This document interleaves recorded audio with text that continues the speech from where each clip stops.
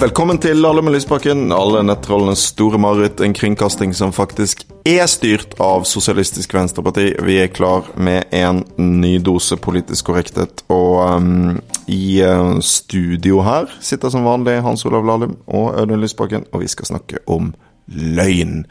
Ikke fordi vi spesielt kompetente på det selvfølgelig, men fordi vi senere skal få en gjest som har skrevet bok om løgn, og det ble jo kjent faktisk for ikke lenge siden at tilstanden i Det hvite hus nå på det nivået at visepresident Mike Pence skal underlegges løgndetektortest for å få avklart at han ikke den som skriver anonyme leserinnlegg om hvor dårlig det står til med president Trump. Så Hans Olav, ville tilstander i USA? Ja, det må en jo si. Det blir jo faktisk klarere og klarere paralleller til Watergate-saken og Nixons avgang. Jeg vet ikke om du husker han der Deep Throat, som var en sånn helt under Watergate-saken. FBI-ansatt var det vel, som ganske høyt oppe i systemet, som var den der dype stemmen som han snakket med, og denne hemmelige kilden. Og det var jo noen assosiasjoner dit da, når man fikk høre om denne fortsatt noe mystiske personen innenfor administrasjonen, som har begynt å skrive aviskronikker og forsikre at det finnes en motstandsbevegelse, og det voksne folk her, liksom. Tror du for alvor at det kan ende med riksrett? Nei, jeg tror det ganske langt unna. Fordi for at det skal bli riksrett, det ligger veldig høyt den lista, da skal et flertall i representantenes hus vedta å reise riksrett, og skal 2/3 i senatet stemme for riksrettsanklagen. Og det fortsatt et godt stykke igjen til at det blir reist riksrett. Da må demokratene få flertall ved valgene i november. Og så må du da i tillegg få 2/3 flertall i senatet. Og da innebærer det at veldig mange republikanere, uansett hvordan det ser ut etter valget, må hoppe av og stemme for riksrett. Det ikke helt utenkelig at vi skulle komme i en situasjon hvor republikanerne blir så oppgitt over Trump at det ender med at de liksom heller vil ha inn Pence før valgåret i 2020.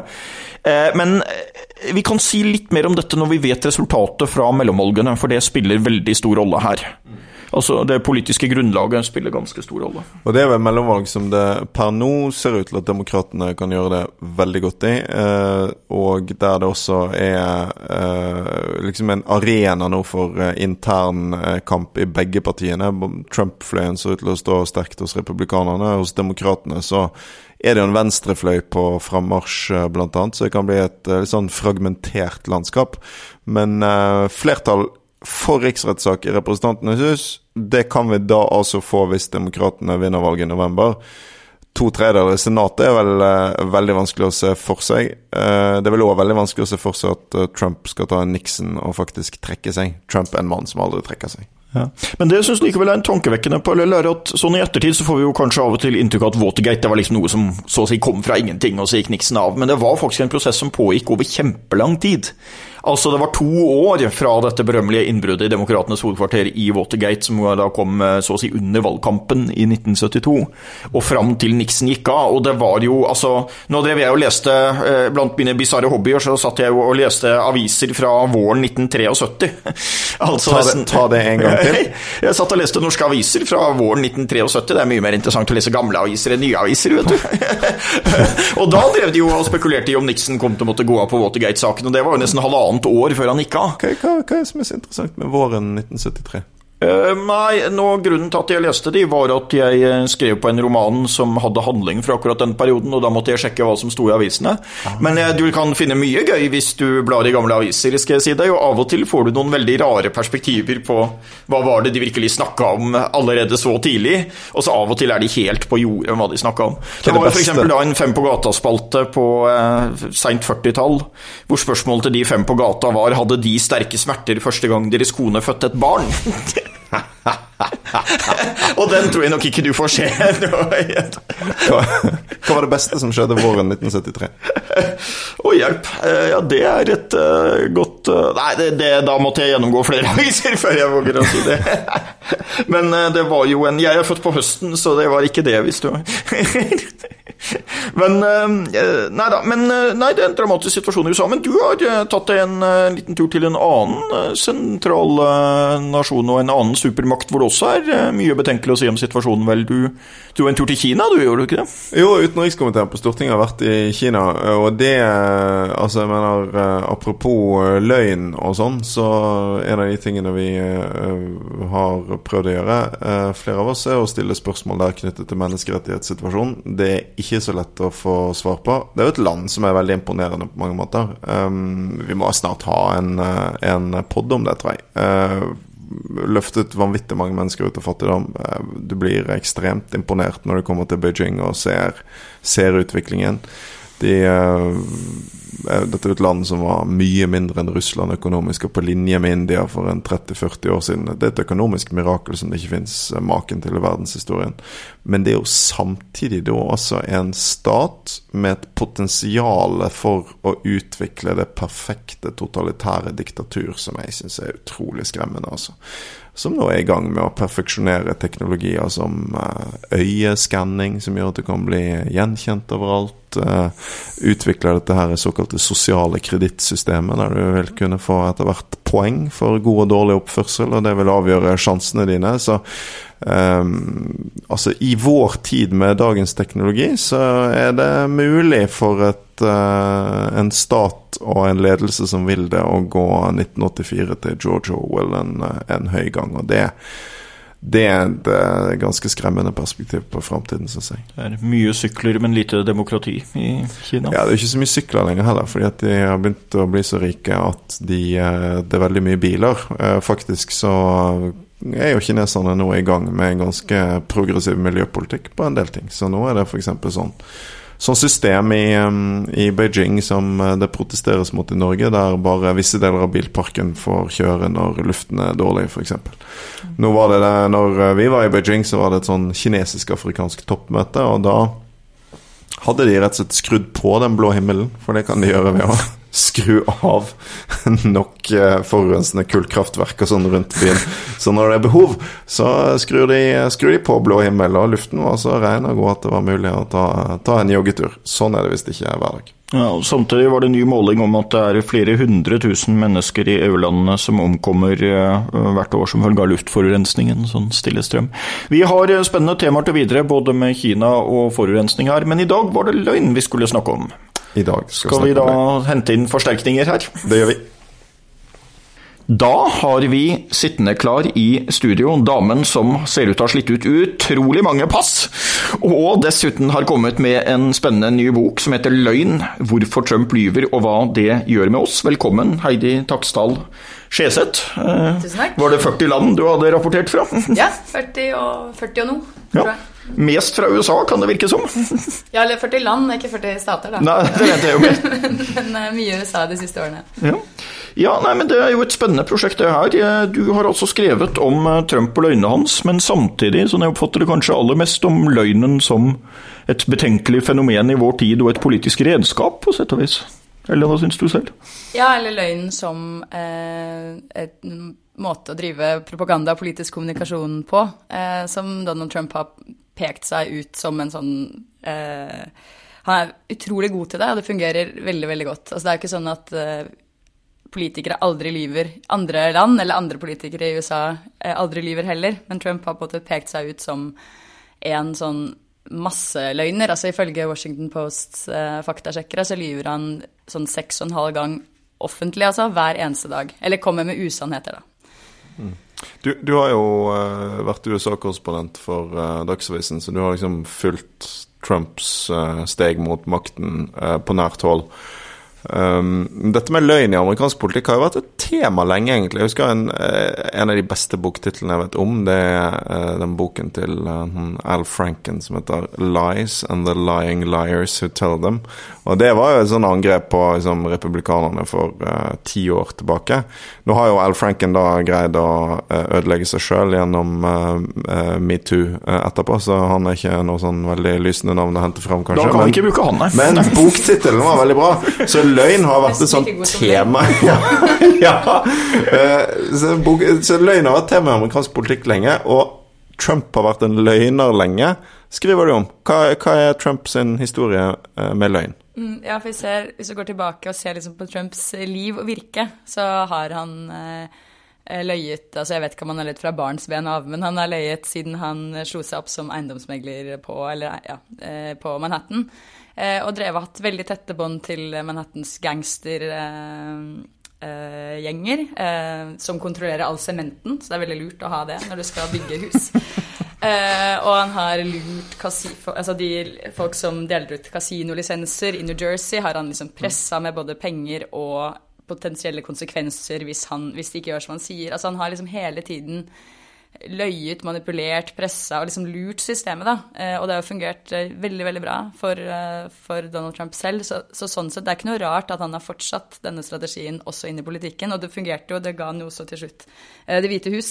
Så kan man jo også stille seg det spørsmålet hva slags samfunn det dette fungerer i da, at det noen store åpenbare liksom det lite regulering hvis du veldig rik og hvit mann hjelper det veldig, så når du veldig langt med en sånn der høy stemme da og dominerende tone. Jeg må si at jeg trodde jo liksom at Ronald Reagan han var jo berømt for alle sine bevisste og ubevisste, eller hva det nå var, usannheter. Altså han skjøt jo veldig ofte fra hofta i sånne situasjoner, og han hevdet jo på et tidspunkt at mesteparten av luftforurensningen i verden kom fra trær. Og det liksom sånn her klassiske, jeg trodde liksom han hadde satt en uslåelig rekord, men det jo virkelig helt andre dimensjoner over dette her, altså både i omfang og særlig da. Men også en del av tingene han sier jo så helt åpenbart feil. Ikke bare sier han det, men han twittrer det jo også. Det jo merkelig for meg. Ja, man ser med han for selv Ronald Reagan var jo litt sånn, hvis han ble tatt i løgn, så var han litt sånn, uff da. Ja. Som de aller fleste politikere eller de aller fleste mennesker Mens Trump lyver hele tiden og bare rister på skuldrene når han blir konfrontert, og så sier han en ny løgn. Altså, så han helt, det virker ikke som, det spiller noen som helst rolle for han om han blir tatt i løgn eller ikke, og han vet jo at mye av det han sier det dokumentert, at han har sagt at han har stemt ved hvert primærvalg. Det har han ikke, det vet man jo. Og så blir han litt sånn, jo da, det sant, og så utfordrer han sannheten, så det han gjør jo på en måte å ødelegge det skillet mellom fakta og feil da, så at det ikke noe viktig, og det det som så farlig med en sånn, når du ikke forholder deg til at det finnes en felles virkelighet, da på en måte... Men hvordan kan du komme dit, for det lurer jeg på? Altså, foreløpig tror jeg vi et sted i Norge der det vil være utenkelig for noen å virkelig greie å bygge seg opp gjennom systematisk løgn, fordi det ville se for dårlig ut. Hva det som gjør at det mulig i USA? Hvordan fungerer det? Det tror jeg fortsatt vanskelig for mange her å helt begripe. Jeg tror den aller største forskjellen mellom USA og Norge at han snakker til et helt ekstremt polarisert samfunn. Så han snakker til sin base, og de 30-35% av amerikanere som har bestemt seg for å følge han, det spiller ikke så stor rolle hva han sier, og de mener jo at alle andre løgnere, og Hillary Clinton en morder, og altså, de har så ekstremt høy mistillit også til andre institusjoner, og også mediene som på en måte har som jobb å rapportere om fakta. De stoler mer på president Trump. Så dette jeg tror bare det mulig å lyve så mye og komme unna med det i et så delt samfunn.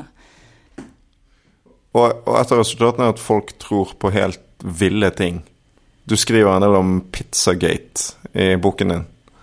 Hva Pizzagate for noe?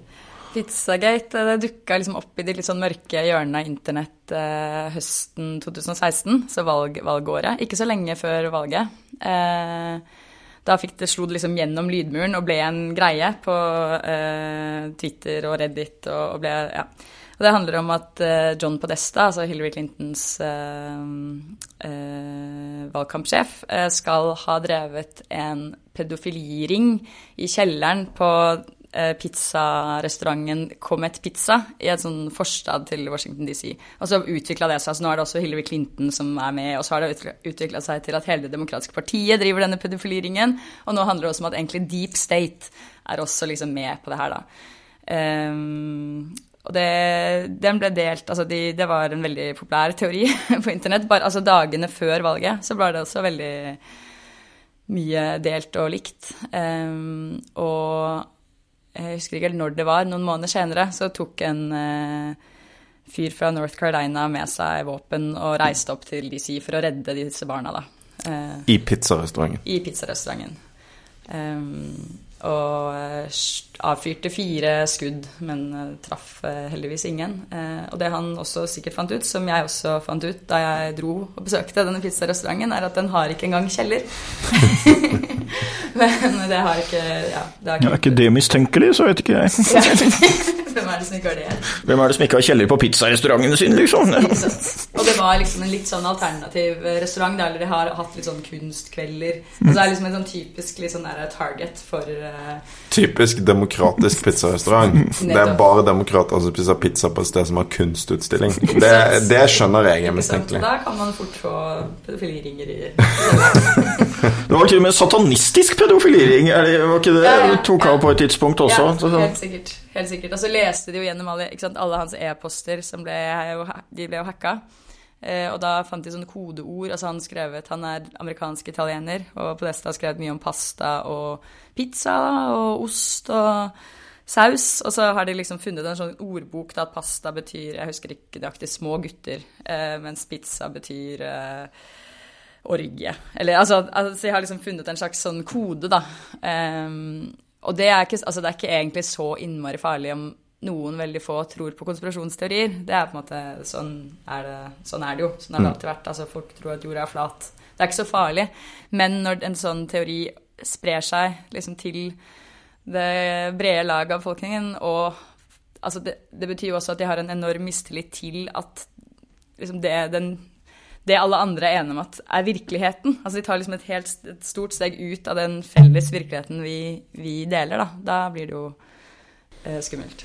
Jeg tror du har helt rett i at det er polarisering av liksom mistilliten, den der dype personlige mistilliten, om du vil hate til motstandere som ligger i det. Og jeg merker av og til også i Norge at du kan oppleve det, at du snakker med folk både fra eget parti og andres parti som liksom har en sånn instinktiv motvilje mot politikere i andre partier, og man har ingen tillit til dem, og man vil da også gjerne tro på negative ting man hører om dem. Og det vil jeg mene at vi har det heldigvis mye mindre i Norge enn i USA, en helt annen virkelighet enn det du beskriver. Men for eksempel et fenomen du beskriver, som mange nok kjenner seg igjen i, er at veldig mange da sprer videre i sosiale medier nyheter hvor de bare har lest overskriften. Og overskriften passet så godt med det de ville skulle stå, og da sender de den videre med en gang. Det er ganske tankevekkende fenomen, og en veldig stor skyggeside av sosiale medier. Da. Ja, 6 av 10 av oss gjør visst det. Jeg har helt sikkert også gjort det selv. Og særlig da, men det er også en sånn der falske nyheter detektorråd da, at hvis du ser liksom en overskrift som du tenker sånn, du føler deg veldig sånn selvgod og bare ja, det her er liksom typisk dem, da skal du dobbeltsjekke eller trippelsjekke om det er riktig, for det er ofte at de ikke stemmer, fordi produsentene av sånne falske nyheter spiller nettopp på det, på vår forutinntatthet om at, altså det var masse demokrater som delte nyheter om hvor idiotisk Trump var, som ikke var, altså som var overdrevent da, mens Trump-tilhengere delte, ikke sant, så gøy, paven støtter Trump, altså sånn, nei, selvfølgelig gjør han ikke det, men du bare blir sånn, enten veldig glad, eller hvis du blir veldig glad eller veldig sint, så er det liksom, i hvert fall les artikkelen først, det er jo et sånn grunnleggende råd da. Men jeg tenker sånn, når du skrev den boken her, så er det fordi du mener at løgn, at det er et viktig samfunnsfenomen og noe er farlig, sånn som jeg oppfatter det. Det var et kapittel som heter Post-Truth er prefascisme. Hvor skadelig er løgn som politisk fenomen, og hvor farlig er utviklingen, mener du? Den er veldig, veldig skadelig, og hvis man skal se litt sånn historisk på det, uten nødvendigvis å sammenligne Trump med Hitler for eksempel da, så er det en veldig, jeg mener ikke å gjøre det egentlig, men det er en veldig sånn klassisk autoritær fascistisk strategi, og jeg siterer også Timothy Snyder som har skrevet boka om tyranni, og hvor han har 20 liksom lessons man fra 20. århundre, og en av de er nettopp det at løgn er et viktig virkemiddel, fordi det å overbevise folk om at ingenting egentlig er sant, og at ikke du har noe evne, det finnes ikke egentlig noe som er sant og noe som ikke er sant, da tar du også vekk din evne til å vurdere ting da, på eget grunnlag, og da, hvis folk ikke vet hva de skal tro, da kan du gjøre nesten hva du vil med de da. Det skriver også Hannah Arendt om, for eksempel. Og jeg møtte en del sånne velgere i USA som var, for du har på en måte en tredeling kanskje av det amerikanske samfunnet. Du har på en måte de som tror på Trump uansett, og så har du de som ikke tror på noen ting, eller er sur uansett hva han sier. Og så har du en ganske farlig sånn midtdel som ikke vet hva de skal tro. Og hvis de slutter å liksom ta stilling, eller hvis de slutter å engasjere seg, for man kan jo bli veldig apatisk av å bli utsatt for bare masse løgn, forvirring og usannheter. Det er jo ikke så rart at du bare da ikke orker. Og da er jo demokratiet i fare. Mm. Så løgnens strategi, på en måte, eller løgnens funksjon blir da å for det første bryte ned liksom, et felles bilde av hva som er sant og virkelig, og med det gjøre det lettere også for autoritære krefter å gripe makt og utøve makt. Og også passifisere folk da, for det er jo ekstremt vanskelig med engasjement hvis det er uklart hva som er sant og ikke. Du skriver om en parallell. Jeg er enig i at vi skal være forsiktige med liksom, disse mellomkrigstidsparallellene, men det er jo samtidig viktig å forstå også gjennom historiske erfaringer hvordan den type fenomener virker. Da. Så jeg synes det var interessant det du skrev om han Viktor Klemperer. Kan du ikke forklare hvem det var, hva som var hans idé om løgn? Ja, han var jøde og levde i Tyskland under krigen, og skrev en ganske detaljert dagbok om hvordan det var å leve der. Og han har pekt ut liksom 4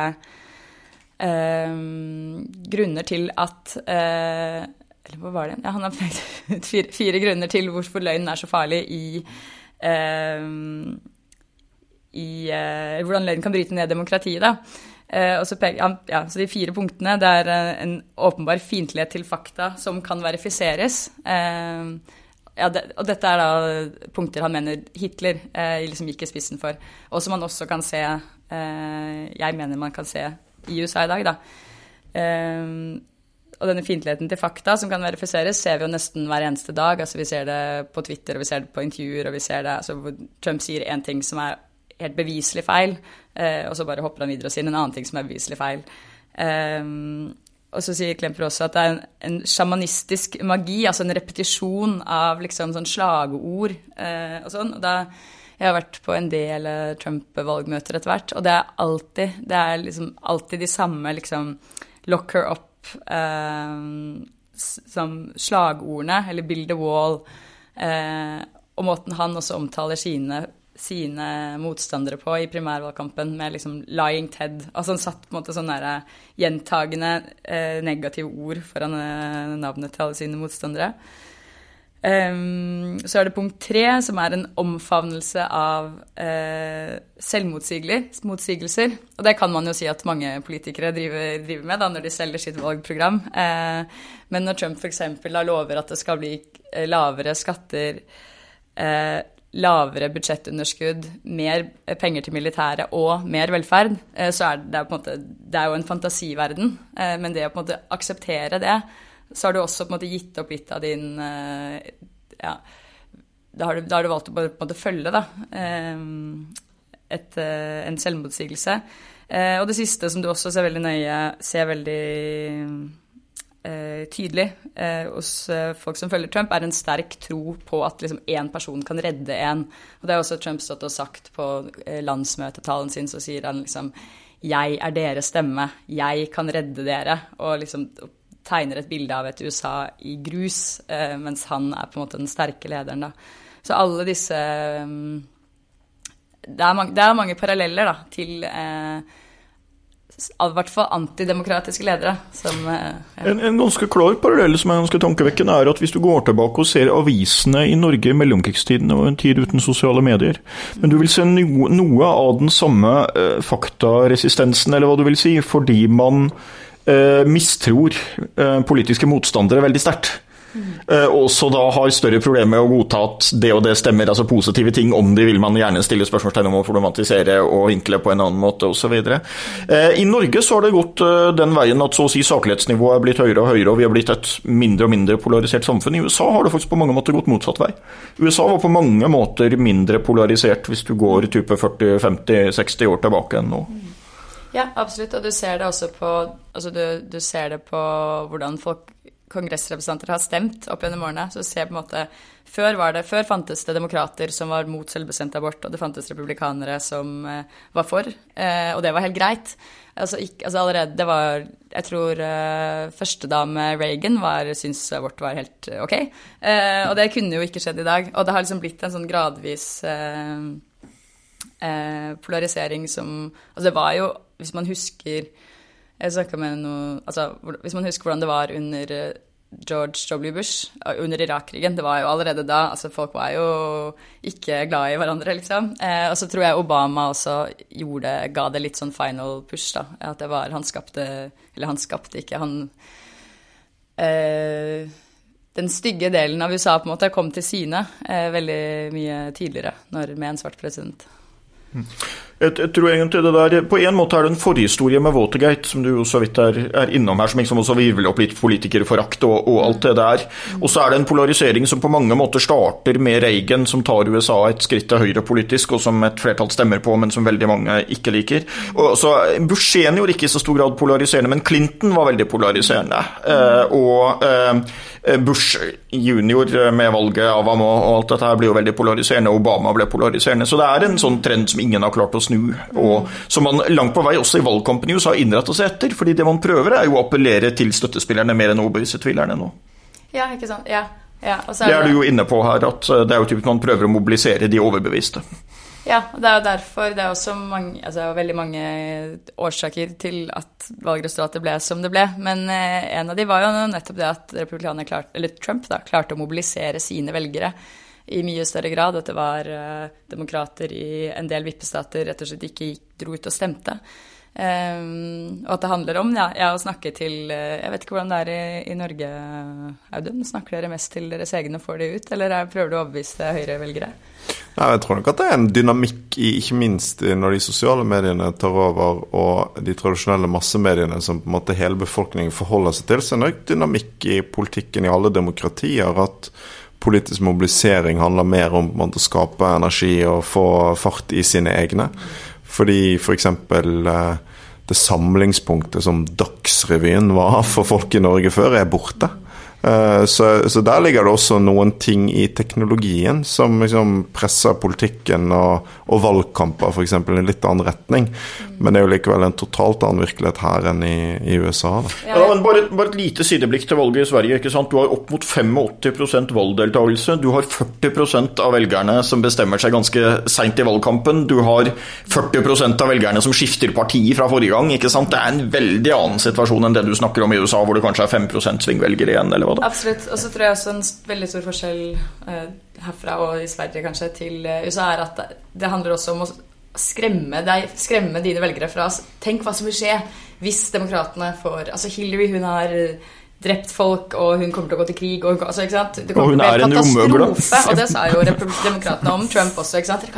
Dere må, altså det en eksistensiell krise liksom, hvis den andre parten vinner, at det en veldig sånn frykt for, ikke bare mistillit, men også en frykt for meningsmotstanderen som ganske ja. Hvis du leter litt på nettet, så finner du skremmende mange som tror at hun en romøgle. En romøgle,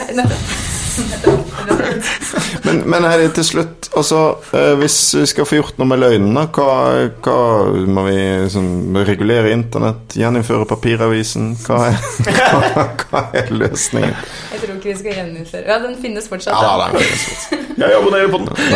Flotte greier. Mer av det. Neida, jeg tror det veldig mange ting som gjøres, at det finnes på en måte ikke en løsning åpenbart. Altså vi må slutte å dele saker vi ikke leser, for eksempel. Og så må det regulering av noe slag til. Selv og, altså, det har jo europeiske politikere har jo på en måte startet og forsøkt litt på det i Tyskland og Italia og Frankrike i hvert fall, har liksom sånn lover mot falske nyheter for eksempel. Det regulerer jo, det hindrer jo ikke politikere fra å lyve, da. Men altså det en helt enorm mengde desinformasjon som også spiller under dette, liksom, mistilliten og den at ingen stoler på noen ting lenger. Og det kan, altså plattformene, Facebook, Twitter og ja, YouTube, altså de sier at de jobber veldig hardt med det, men vi vil jo heller ikke at de skal være noen sånne sannhetsdommere, på en måte. Men det både teknologifirmaene, myndigheter, oss. Og så tror jeg kanskje journalister må bare gjøre alt de gjør enda bedre. Og være mer åpne kanskje med hvordan de jobber, linke mer, være åpne med feil, prøve å gjenvinne noe av den tilliten som har blitt borte da. Heidi Takksdal Skjeseth, tusen takk for at du ville være med i Lahlum og Lysbakken. Vi har snakket om løgn, så da må vi ha gode ting. Hans Olav, har du en god ting? Ja, nei, jeg tror faktisk jeg har lyst til å si at jeg har lest boka til Heidi, og den var en veldig bra ting som herved anbefalt, med veldig mange perspektiver, ikke minst rundt dette med løgn og bruk av løgn i videre forstand og politisk retorikk, og det jo mye interessant om Trump og USA, men også mye interessant om løgn og sånn, så jeg tror jeg tar den som ukens gode nyhet, jeg. Kjempenyhet. Var det riktig? Ja, det var helt... Jeg fikk nesten lyst til å bare være enig. Du må ha en annen god ting, Heidi. Ja, men min andre gode ting, du sa at jeg kunne være liksom personlig, så det veldig nett, så... Ja, jeg var på sånn lock-in på en pub i England i helga, og spilte Madonna på piano. Blir man låst inne på puben? Ja, så lenge, hvis du kommer inn før 11:30, så kan du bli der lenge. Og det visste ikke jeg, så for meg var det en helt sånn ny verden av sånn der gammel pubkultur som åpnet seg, med sånn masse folk fra hele verden som satt, og så prøvde vi å finne en sang som kan på en måte samle folk, altså det var folk fra liksom Egypt, Spania, USA, det var liksom veldig sånn, og forskjellige aldersgrupper, og da endte vi med Madonna, som ganske var en sånn samlende sang, og det gjorde meg veldig glad. Madonna det minste felles multiplum i verden. Men det sånn, altså hvis du på lokk, får du lov å gå ut? Ja, hvis du stille. Du ikke innelåst i en pub, og så får du ikke ut, fordi hvis det feil folk og feil musikk, så kan det bli katastrofe. Jeg prøvde ikke å gå ut. Ok, min gode ting altså jeg var i Kina med utenrikskomiteen for ikke så lenge siden. Den turen har fått en del oppmerksomhet i norsk presse. Jeg tror faktisk vi skal ta og snakke om det. Vi må snakke litt om Kina snart, Hans Olav. Det skal vi jammen gjøre i en annen episode. Men i tillegg til alt som skremmer meg en del ved det kinesiske samfunnet, så kom jeg på hvor glad jeg i dumplings. Så jeg har faktisk da på lørdag så prøvde jeg å lage dumplings selv, og det ble veldig godt. Så det min gode ting. Jeg veldig stolt over det. Lagd gode dumplings. Hunden vår ble ikke nok syk dagen etterpå, men jeg tror ikke det var derfor. Og selvfølgelig helt Så dumplings, det min gode ting. Jeg tror vi skal si takk for oss. Ja, det kanskje best å slutte av der egentlig, men ja, det vel egentlig det. Tusen takk. Du dukker opp i et kokkeprogram nær deg før du aner det. Tusen takk, Heidi Skjeseth, for at du ville være med oss. Takk til dere som hører på mest av alt. Husk på at dere kan gi oss og podcasten en rating i iTunes, at du kan abonnere i din podcast-app, at du kan sende mail til logl@sv.no hvis du har innspilt gjester eller andre ting du vil høre på. Takk til Hans Wold Husum bak spakene. Da gjenstår det bare å si ha det. Skal du si ha det, Hans Olav? Ha det, Hans Olav.